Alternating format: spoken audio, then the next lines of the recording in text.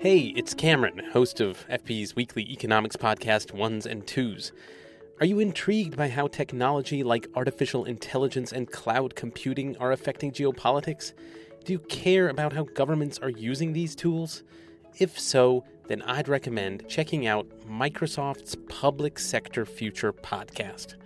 Head over to aka.ms/public sector future to find all the episodes, or just search for Public Sector Future wherever you get your podcasts. Hi, I'm Ravi Agrawal, Foreign Policy's Editor-in-Chief. This is FP Live. Welcome to the show. If democracy were purely about elections, one could say that 2024 will be a great year for people power. The world's four biggest democracies, that's India, the United States, Indonesia, and Pakistan, will go to the polls at some point in the next year. But the reality is that democracy has been in crisis for years. The signs are clear to see in countries around the world: a weakened press, disputed elections, the rise of strongman leaders, and so much else. It's easy to be despondent about these trends. But when you take a big step back, you might see a different picture, and historians are particularly good at doing that. Heather Cox Richardson started writing a daily Facebook essay in 2019 amid the turmoil of former President Donald Trump's first impeachment. Her post soon became one of the world's most popular newsletters, with more than 1 million subscribers on Substack. She's built on those essays in a hopeful new book, Democracy Awakening: Notes on the State of America. Now, one of the things that really stayed with me in our conversation had to do with storytelling. You see, strongman leaders are great storytellers. They tell people how hard their lives are, how things used to be better, and how they alone can fix it. And there's only one way to fight back, and that's by telling better stories, real stories, but ones also rooted in heroism and framing the importance and power of one vote. I'm getting ahead of myself. I'm going to have to let you hear it from Heather Cox Richardson. As always, subscribe to FP to watch these discussions live on video and to ask questions. There's a big 50% discount going on our site. Just use the code FP Live when you sign up. Let's dive in. Heather Cox Richardson, welcome to FP Live. I'm thrilled to be here. And before we talk about the book, let me tell you that I am such a fan of foreign policy. I am a subscriber. I read it every time an issue comes out, and I'm just absolutely thrilled to be here today, simply to be part of the foreign policy project. Well, thank you for saying that. And really, the pleasure is all ours. And also, congratulations. The book is out today. We have an excerpt up on our site, and many of our readers are reading it. I just finished reading the book. It is superb. So congratulations. Thank you. Thank you. It's really a reflection, I think, of this public conversation we've been having for at least 4 years on my websites, but, longer than that in the United States. And as a result, I think it really belongs to a lot more people than me. So you went for a hopeful title, Democracy Awakening. Why is that? It's funny, a lot of people have pointed to that because one of the things I hear all the time is people being full of despair. And to me, I always say I am so much more hopeful now than I was 6 or 7 years ago, when all of these trends toward authoritarianism were going on and no one was paying any attention. Now people have woken up and they're paying attention. And this really resonates for somebody like me, whose first book was on the Civil War and who studied the Republican Party so thoroughly, because we look very much like the United States did in the 1850s, when, in 1853, the elite Southern enslavers were, in fact, almost in full control of the United States government. And they had assumed that control over the space of about 20 years. With the passage of the Kansas-Nebraska Act in 1854, all of a sudden, Northerners who hadn't been paying attention woke up and went, wait a minute, what just happened to our democracy? By 1856, they had started a new political party to stand against that. By 1858, you had this rising politician, Abraham Lincoln, beginning to articulate a set of values for that country. By 1860, voters had elected Lincoln and put him into the White House. And by 1863, we had completely redefined what it meant to be an American. So in the space of less than 10 years, we go from what is articulated as an oligarchy. This is literally what the elite Southern enslavers are talking about, to what Lincoln called the new birth of freedom in the Gettysburg Address. So the idea of democracy awakening in a funny way to me was sort of saying, yeah, let's look, we're in 1854. I was struck by how you made FDR's New Deal sort of a section of the book. And I was wondering why you think it's so important to the moment we're in today. FDR's New Deal, which he launches in 1933, when he takes the White House after the election of 1932, is a dramatic reworking of the modern American government. Now, it's not novel. He quite deliberately reaches back, first of all, to his somewhat relative Theodore Roosevelt at the turn of the last century, and Theodore Roosevelt and FDR both reach back to Abraham Lincoln. And what that means is a government that is explicitly dedicated to making it possible for ordinary Americans to be treated equally before the law, to have access to resources, and to have a right to have a say in their government. And that use of the federal government after 1933 to address the excesses of the 1920s, when in fact the Republican Party, which controlled the government in that period, essentially erased the gains of the progressive era and quite deliberately turned the government over to businessmen. And that's not a slur. They're very clear about what they're doing and why they're doing it. It's actually a really interesting time to read political ideology. But with the collapse of that system, FDR institutes a government that does three basic things. It regulates business. It provides a basic social safety net. That's where we get the Social Security Act, thanks to Francis Perkins, who's in the labor secretary position. And it promotes infrastructure, the Tennessee Valley Authority, for example. And that government is extraordinarily popular among most Americans who believed that the 1920s and the crash and the depression that followed it were the fault of those Republican policies in the 1920s. But crucially, that government, the one that we have lived under since 1933, always had people who hated it. And they tended to be businessmen who didn't like regulation. They didn't really talk a lot about taxes in that early period. They worried about regulation. And the racist Southern Democrats at the time, they're going to switch sides in the 1960s, who opposed the idea of having any sort of equal access to resources by Black Americans or equality before the law, or certainly access to vote. And the reason that I didn't talk about civil rights in that period is because while FDR flirts with the idea of making sure the federal government doesn't discriminate based on race, it's really not until we get Truman and then, of course, Eisenhower after 1953, who really begin to use the federal government to promote the idea of civil rights within the states, really trying to enforce the 14th Amendment. Now, the reason I just gave you all that amount is because what that does is it sets up a government that regulates business, provides a basic social safety net, promotes infrastructure, and protects civil rights. That liberal consensus is embraced by both Democrats and Republicans, but it's opposed by a very small group of largely businessmen, social conservatives who don't want women to have rights, and racists who don't want people of color and Black Americans to have rights. And that small faction is the one that now dominates the Republican Party and is trying to erase that federal government, the one that we had really operating from 1933 until 1981, when Reagan starts to roll it back. Then we've had rollbacks from 81 to 2016. And then former President Donald Trump actively went after all those aspects.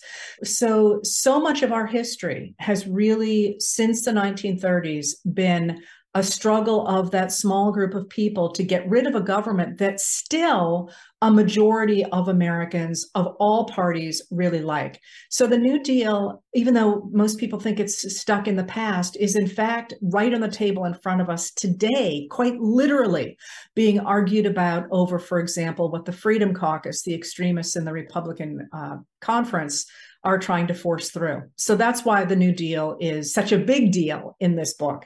Right. As you were speaking, it was occurring to me that there were so many echoes in the present moment of that history. And does it strike you then when you take the wider span of US history, does history always repeat itself? Or when you look at the current moment, is there something new and exceptional about where American democracy is today? Well, so history never obviously repeats itself, but I always like to say people are just people. We do the same thing. So there are certainly ways in which the present reflects our old history, and and we can draw those lines. So I would argue that where we are right now has long strands going back before even the establishment of the United States with the Constitution, even before that. But where we are right now that's new is we have one of two major political parties actively trying to destroy democracy. Now, we've certainly had people in the past who wanted to destroy democracy, but they have not been leaders of a major political party. So the idea that we have this now, people actually running the Republican Party who are trying to tear down our democracy, is absolutely new. We had an echo of that before in 1879 when a powerful faction of the Democrats at the time was trying to do something similar, but they got shut down within about 4 months. And we never heard from them again. The Democratic Party rebuilt itself in an entirely different way. So we've had glimmers of it before, but what we're seeing now is absolutely new. We often take subscriber questions on these discussions, and several subscribers, including Eric Schwartz and others, have written in to ask about technology and whether, as we're discussing whether this moment we're in is special or unique, whether technology has just supercharged misinformation, and if that is unique in history, and perhaps because of that, are we losing our grip on reality? I mean, with the proliferation of phrases like alternative facts or post-truth societies, do you see any parallels in history and therefore any lessons in history for us today? Yes, disinformation is not new at all. I mean, quite literally, in the early republic, there was a trick that one could exercise, which is simply to say, because it's not very easy to get information around, to say that your opponent had died. Which it's very hard to run a campaign if everybody thinks you're dead. And so we've got these people scrambling, going, no, no, no, I'm still alive, and trying to prove that they're still alive in a time when you don't actually have access to cameras, for example.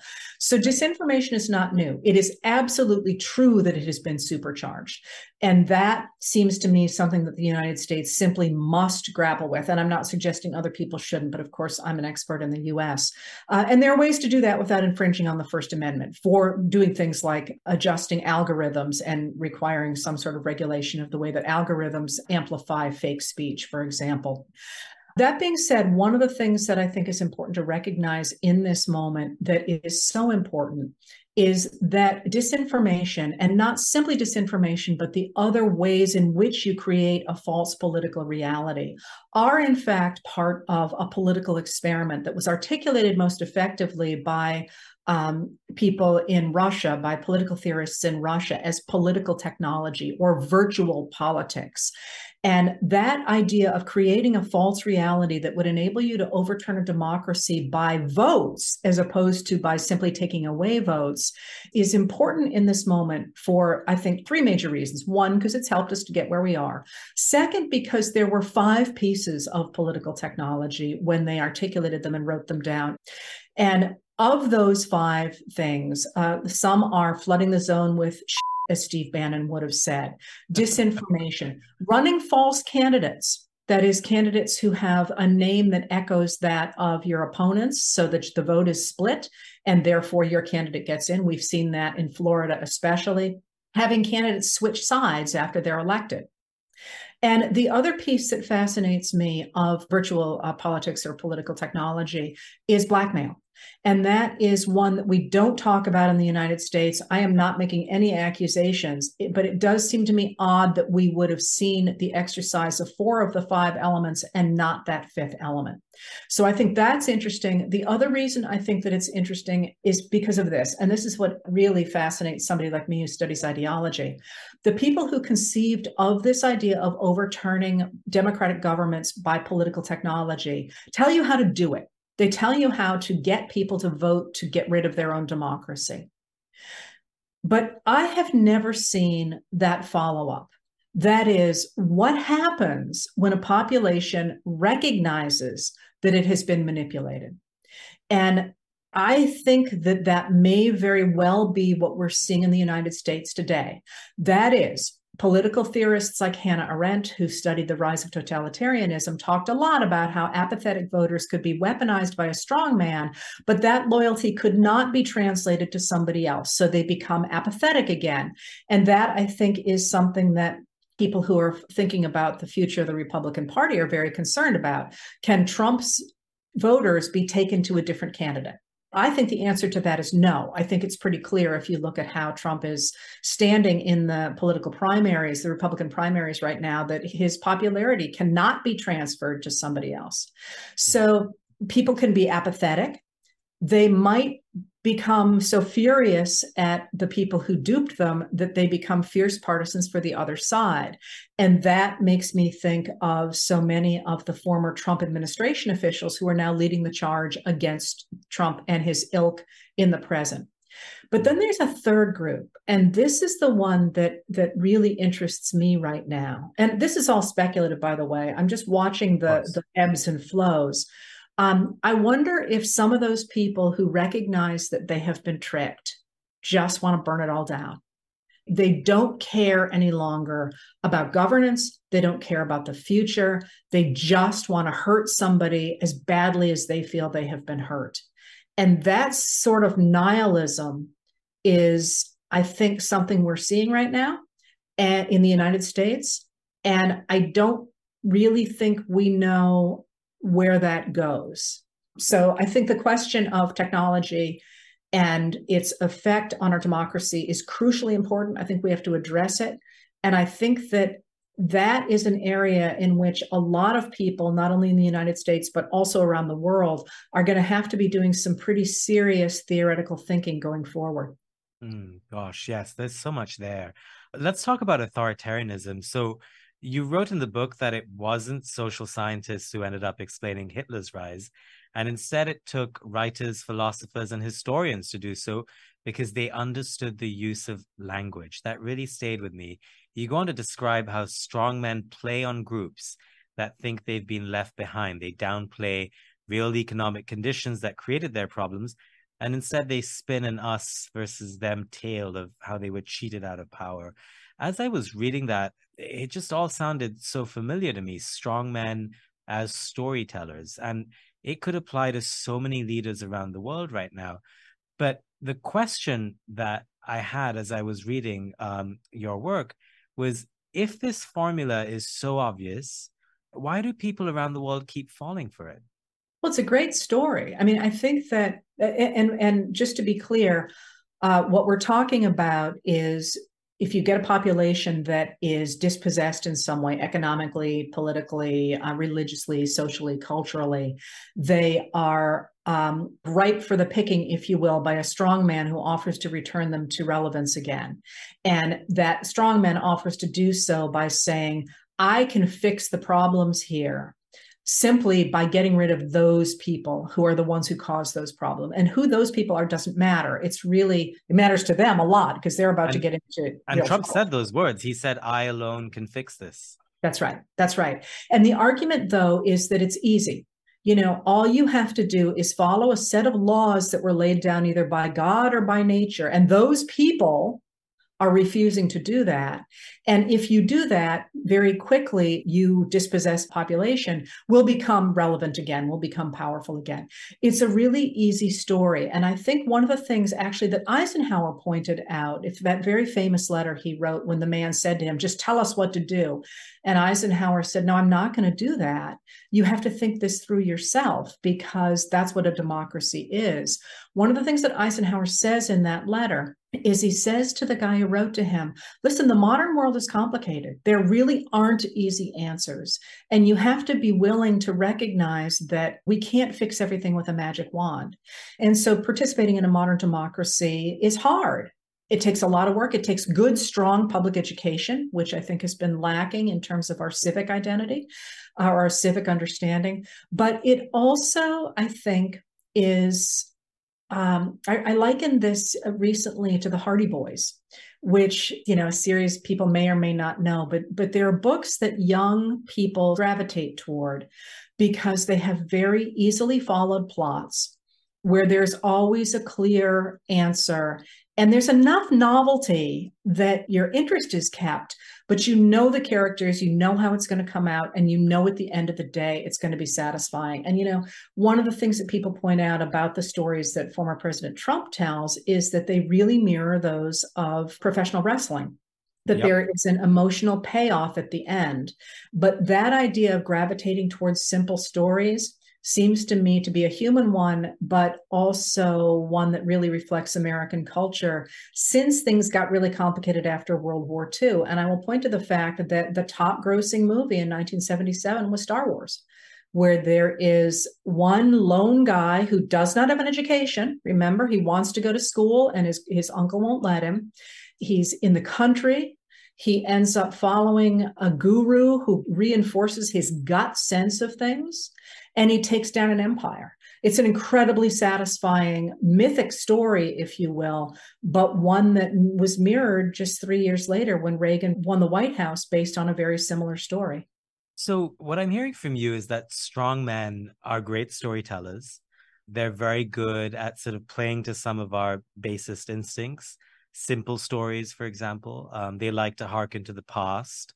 They like revisionist history. So what kinds of stories should Democrats be trying to tell to appeal to people and to appeal to people's better instincts? Strong men appeal to worst instincts. Remember, there is always within those stories heroism. There is always the idea that you matter, that you, the voter, are going to do something great.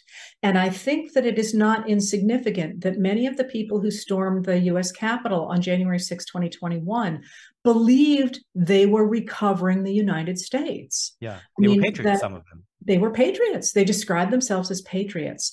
So one of the things that you bring up here that I think is really important is that it is not effective to continue to say, well, no, that's a lie. That's a lie. That didn't happen. That's a lie. Because what that simply does is reinforces the narrative that is already poisoning the entire political system. It reinforces the boxes, if you will, the outlines that the strong man has set up. What you've identified is exactly what moving us forward requires, and that is providing a different narrative that enables people to feel heroic, enables them to feel like they're doing something good with their vote and with their lives, but that's grounded in reality and that offers a way forward. And that is actually one of the things that I was trying to do in the third section of Democracy Awakening, is to say, this idea of a perfect past is an authoritarian democracy. It's a story that says, we have to get rid of those people. And those people, by the way, are the majority of us, people of color, Black Americans, women. That old authoritarian vision really is an attack on the American majority. But the real American history has always been inclusive. It has always involved everybody. It has always been community-based. And it has always been the story of expanding people's access to resources, but also to the right to equality before the law and to have a say in their society, both of which are absolutely traditional in the United States. They're outlined in the Declaration of Independence. So one of the things that I was hoping to do is to say, let's start talking about what America really is and empowering people to do what echoes our best moments. And that one of the things that's really interesting about that is if you look at the heroes to which the radical right can appeal right now, who have they got in their history? They can take the founders and skew what they said and create false images of them. But those of us who are talking about the United States as a country that is inclusive and expands democracy and is a positive force, we've got everybody. We literally have everybody on our team except the KKK and the former Confederates and, the neo-Nazis. And, they can have them. So one of the things that is interesting to me is the degree to which a true narrative of our country really gives all of our greatest American heroes to those of us who are defending democracy today. And you are listening to Foreign Policy Live, Remember, you can watch these conversations live and on video on our website, foreignpolicy.com. Subscribers get to send us questions in advance, in addition to a range of other benefits, including our magazine. So sign up, use the code FPLive for a really good discount. President Biden doesn't give many interviews to journalists, but you have interviewed him. I'm curious what you make of his presidency and his ability to be a storyteller in the way in which you're describing. So Biden is, I think, overturning the past 40 years of American history in which supply-side economics-based Republican vision was employed to get rid of the New Deal states. So between 1933 and 1981, we have what economists call the Great Compression, which is when the government regulation, social safety net, et cetera, compress the difference between the incomes and wealth, two separate things, of people at the bottom of the United States and people at the top. That turns into the Great Divergence after 1981 with the cuts in regulation and the original set of tax cuts under Reagan in 81 and then in 86. And it has gotten to the point where now we have this extraordinary gap between the very wealthy and the very poor, and the rest of us, not even the very poor in the United States. Biden is quite explicitly trying to overturn that, trying to get rid of that, and using not simply executive orders, for example, or a few laws, but rather using what he calls a whole of government system, which is really interesting. If anybody is curious about this, you can follow it through a lot of declarations that come out virtually every day from the different administrative positions in the White House, and from the different cabinet secretaries and all that. And what they're trying to do is to restore the idea of a great compression, I think, but also a government that works for ordinary Americans. So he is transformative in that. So he's recovering the old New Deal vision, but I don't think he is embracing it the way it looked under FDR and moving forward, because in Lincoln and Teddy Roosevelt and FDR all focused on white men primarily, and they were heteronormative white men whom they were trying to defend so that they could make enough money to support their wife and their children. It was very much a nuclear family-based, heteronormative, generally white vision of American society. The Biden administration, I think, has shifted that really profoundly by centering children. That's a big deal because, of course, once you've centered children, you've gotten away from heteronormativity, you've gotten away from race, you've gotten away from everything that previously had defined that. So I think that's transformative. I think that one of the big problems with the idea of spreading democracy around the world or spreading governments around the world that protect human rights is that it's hard to spread democracy without accompanying it with colonialism. And that's a problem. That's an intellectual problem, right? And yeah. And I was going to ask about that because, he often talks about this grand battle between democracies and autocracies. And there are a lot of contradictions when you create this sort of black and white global dichotomy. There are a lot of countries around the world that believe in gray in between the American sort of black and white. And so I was going to ask you about that. I mean, do you think that's effective? Well, you'll notice he doesn't do it anymore. So right. I think what he discovered, they pulled back. I think they pulled back especially because the global South did not jump on board defense of Ukraine. And my sense is that this intellectual issue here of how you spread democracy without colonialism, which is a U.S. problem, it may be another country problem as well, but it's a U.S. problem, ran up against the rise of the global South.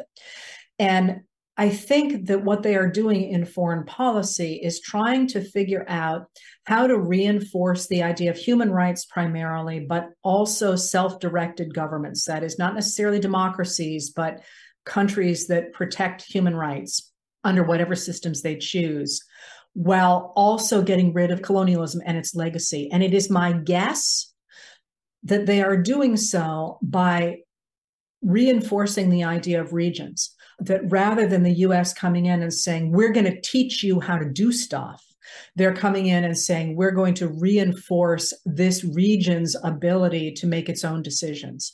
And I thought one of the things that really jumped out to me was at the last G20, when the US was one of the many countries that talked about the importance of the African Union having a seat at the G20. That was something that Biden was behind. And I saw that as an Americanist, as a real attempt to address the history of colonialism. So I think he's also transformative there. It is certainly an important thing.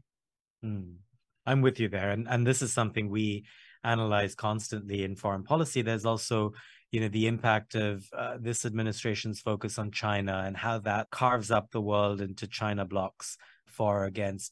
But as a historian, and coming back to sort of your discipline, I'm curious about how you think about the Iraq War and its impact on America's standing in the world, and just how much of recent American history post-Iraq War you think has been determined by that one moment?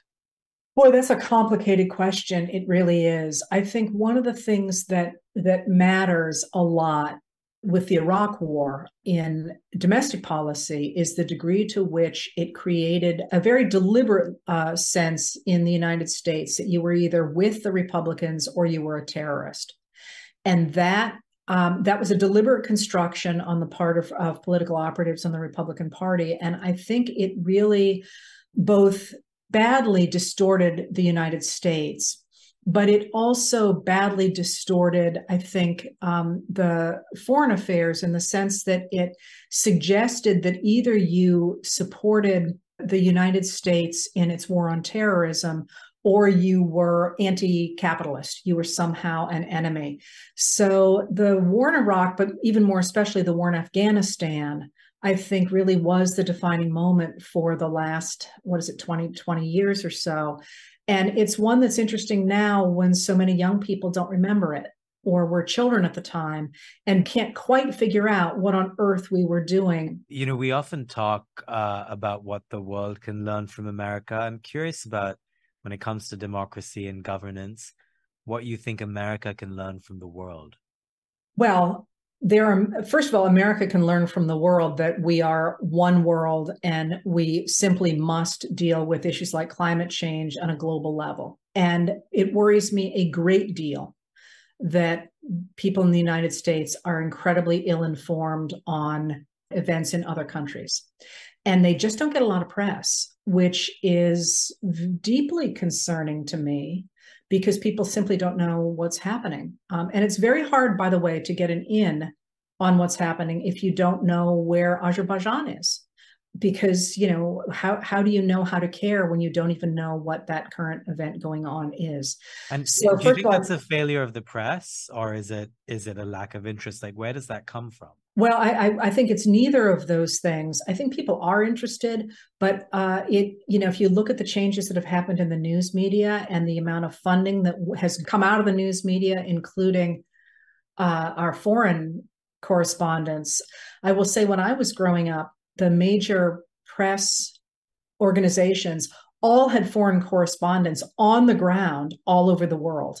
And now that's an incredible rarity. And the number of people who can riff, for example, on a president or a leader of a foreign country, as so many of the old newscasters could do when something happened, is pretty small. I mean, there are some out there who probably could, but a lot of them really can't any longer. So I think it has more to do with the changes in the news media than it has to do with a lack of interest, or even the lack of training. But the other things that the United States can learn from other countries, I think, is exactly what you and I have been talking about, is what it looks like to create a society that is inclusive versus what it looks like to create a society that is not, and what that means for everybody. So there was a wonderful meme that was going around on social media the other day about what has happened in societies who lost their democracies.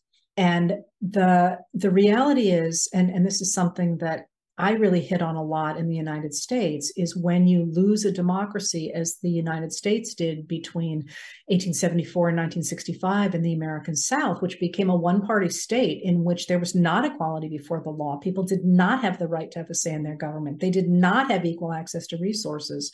What happens is the entire society falls backward and falls into poverty and terrible health care and so on.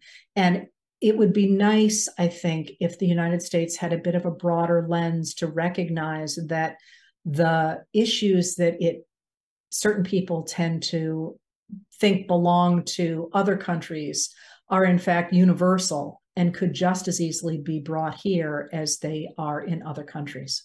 I mean, this is a theme in your writing that, a lot of these things have happened before, even in the United States. When you look at fascism or American problems, they're not just new. Yeah, I think that's right. I mean, when people say this couldn't happen in America, we couldn't lose democracy, look at our standing and we've had a democracy for, 200 years. This could never happen. My answer is always, it already has.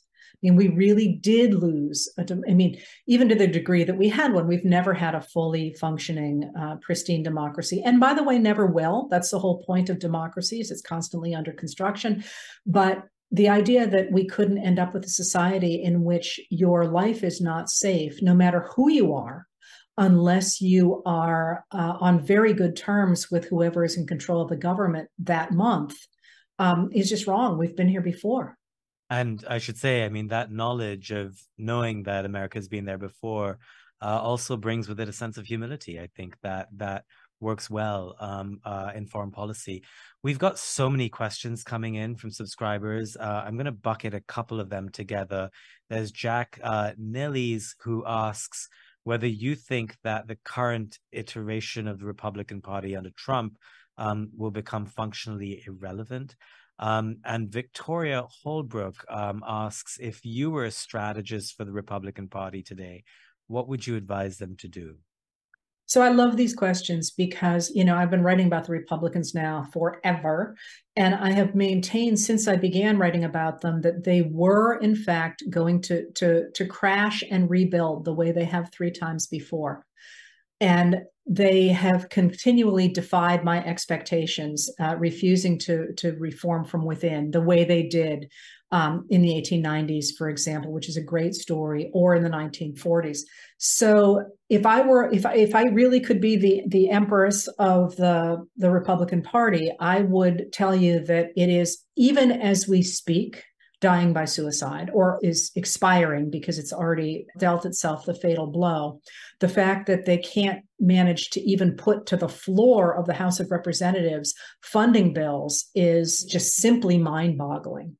But if I got to first of all, I do think that the ideology of the Republican Party, the true ideology of the Republican Party, that on which it was formed, the idea that society is basically a web, and I could explain that more if you want, that is deeply ingrained in our DNA because of the American Civil War and those 1850s that I was talking about. That will be reborn, and it will be reborn sooner rather than later. Whether the name on it is the Republican Party or not is another question. So if I got to call the shots, and I'm really being speculative here, I would go talk to some of those young Republicans in New York, the ones who turned against George Santos and the ones who are horrified by what's happening right now on the floor of Congress, because they're young and they want to have careers. And I would say to them, as long as I'm empress, I have $1 gazillion. I will back you to begin to articulate the values that Eisenhower talked about, or that Theodore Roosevelt talked about, or that Lincoln talked about. And you're going to be in the wilderness for about 8 years, maybe 12 years, but you're going to get people to flock to you. And that, I think, is going to happen. It's just probably not going to happen the way I outlined it, simply because that ideology is going to rise again. I just want you to know, if FP could, we would elect you empress. But the final section of your book, and I wanted to come back to hope, it has a hopeful title, Reclaiming America. And you go back to the Founding Fathers, the Declaration of Independence. Talk to us about that. Ahead of next year's election, how do you think the American citizenry, not the government, but the American citizenry, how can they better safeguard democracy? So remember, I am an idealist, which means that I believe you change society by changing ideas. And that, to me, that principle has been borne out in our history repeatedly. If you had said to anybody, except for a very few people, in 1927, that within 3 years, the US population was going to reject the system that was in place, and the Republicans were going to enter into a wilderness from which they wouldn't emerge for a generation, people would have had me locked up, right? But society really can turn on a dime if people's ideas change. Similarly, in the 1850s, like I was talking about. So what I was really trying to do in that final section of the book was to remind people that our history is not either America is great and always has been. We sprang out of the mind of George Washington, fully formed, and all we got to do is go back to those wonderful days. Nor is it there's a group of people in power who have always kept an underclass downtrodden, because I think that strips people of agency. What I was trying to say was that when America is truly its best, but I don't think there's a period when it hasn't done that, ordinary people stood up, took power into their own hands, and expanded people's right to be treated equally before the law and to have a say in their government. And they have done so repeatedly in our past, and they will do so again. And the reason that last section is written the way it is, which emphasizes just ordinary people, as opposed to the first section, which is all about a few rich white guys, and the middle section, which is those strong men and new voices coming up. The reason for that is, I think, one of the things that really concerns me about the new curricula that places like Florida have developed is that, yes, they tend to downplay minority history, but they also strip ordinary Americans of agency. They sort of say, you can't do anything, so sit there while we do it to you. And the truth is, our history has changed when ordinary people, unremarkable, ordinary people, stand up and say no. That moment is always in our history a time of extraordinary creativity. That's not to say we always make the best decisions, but it's an extraordinary time of artistry and music and new combinations and new ideas and new governmental structures. And it's high time, I think, that we not only move toward that, but that we celebrate that and say, this really could be a triumph just as much as it could be a tragedy. And I'm voting for the triumph. I think we can all agree on that. Buy the book, Democracy Awakening, and you can read an excerpt on our site to whet your appetite. Heather Cox Richardson, thank you for joining us. Real pleasure. Thank you for having me. And that was the historian Heather Cox Richardson. Remember, you can take a look at who we have coming up on our website, foreignpolicy.com/live. Next week, we're going to take a closer look at China's economy with 3 experts. Everyone keeps saying China's slowing down. Well, how bad is it, and how does it affect the world? That is it for this week. I'm Ravi Agrawal. I will see you next time.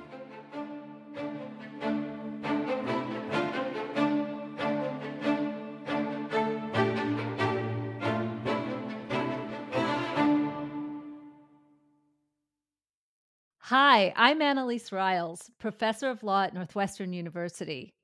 I'm also an anthropologist and the host of a new podcast, Everyday Ambassador, where we give you the small tools that make big change.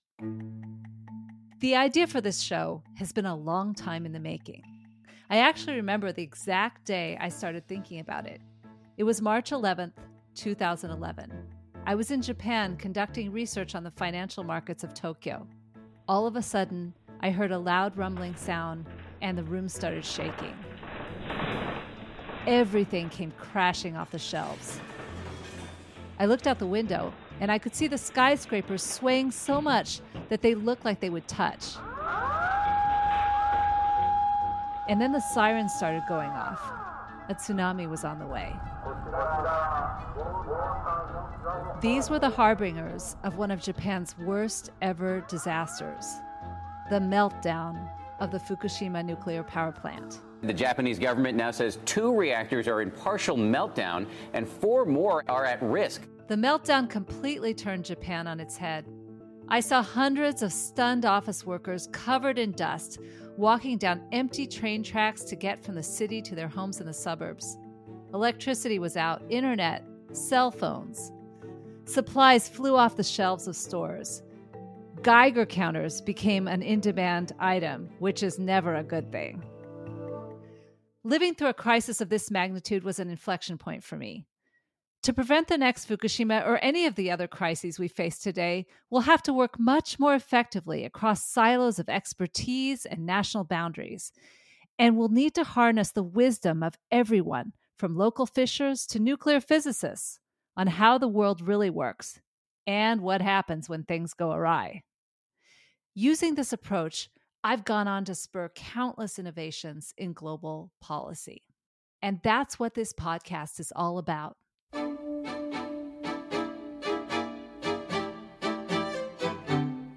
Everyday Ambassador peels back the curtains of high-stakes leadership and gives everyone backstage access to the most powerful methods of diplomacy. In each episode, we'll break things down into deceptively simple moves that everyone can make to help build a more peaceful and sustainable world. Like giving a gift. You want to make it tasteful. You want to make it thoughtful. You thought about the other individual. You thought about what their likes and dislikes are. Or creating a fiction. Taking on a fictional scenario and a role outside of the one that you occupy in your day-to-day life allows you to think through what you would like to have done differently. Or just taking the time to have fun.